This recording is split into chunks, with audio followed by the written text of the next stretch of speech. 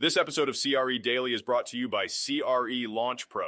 If you're interested in taking your investment skills to the next level with video tutorials, spreadsheets, downloads, and more, go to crelaunchpro.com to get started today. Today, we're diving into a significant shift in the U.S. housing market. Foreign buying of homes in the United States has hit its lowest level on record. According to a recent report from the National Association of Realtors, international buyers purchased 84,600 U.S. homes in the year ending March, marking a 14% decline from the previous year. The dollar volume of residential real estate purchased by these buyers also fell by 9.6% to $53.3 billion, a record low since data collection began in 2011. The reasons behind this decline mirror some of the challenges faced by American buyers. Skyrocketing housing prices and limited inventory have priced many out of the market, including foreign investors. The stronger dollar has also played a role in deterring international buyers.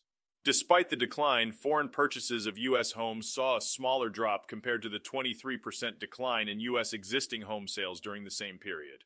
Foreign buyers often pay with cash, making them less sensitive to mortgage rate fluctuations. Interestingly, foreign buyers tend to invest more in their purchases, with the median purchase price being $396,400 compared to $384,200 for all U.S. home sales in the same period.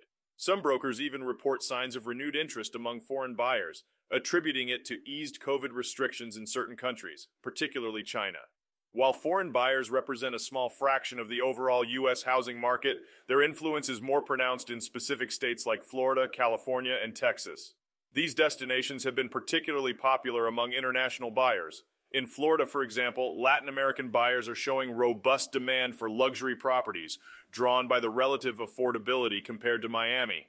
Despite a recent law limiting property purchases for residents of certain countries, foreign buyers from other regions are still keen on investing in the state. In New York City, foreign investors are exploring opportunities in the market due to attractive rental property prospects. However, they approach the decision with caution, knowing it's not one to be made lightly. Overall, around 51% of foreign buyers are recent immigrants or foreigners residing in the U.S., while non-residents typically purchase U.S. homes as rental properties or vacation homes. This is Tyler Cauble, signing off.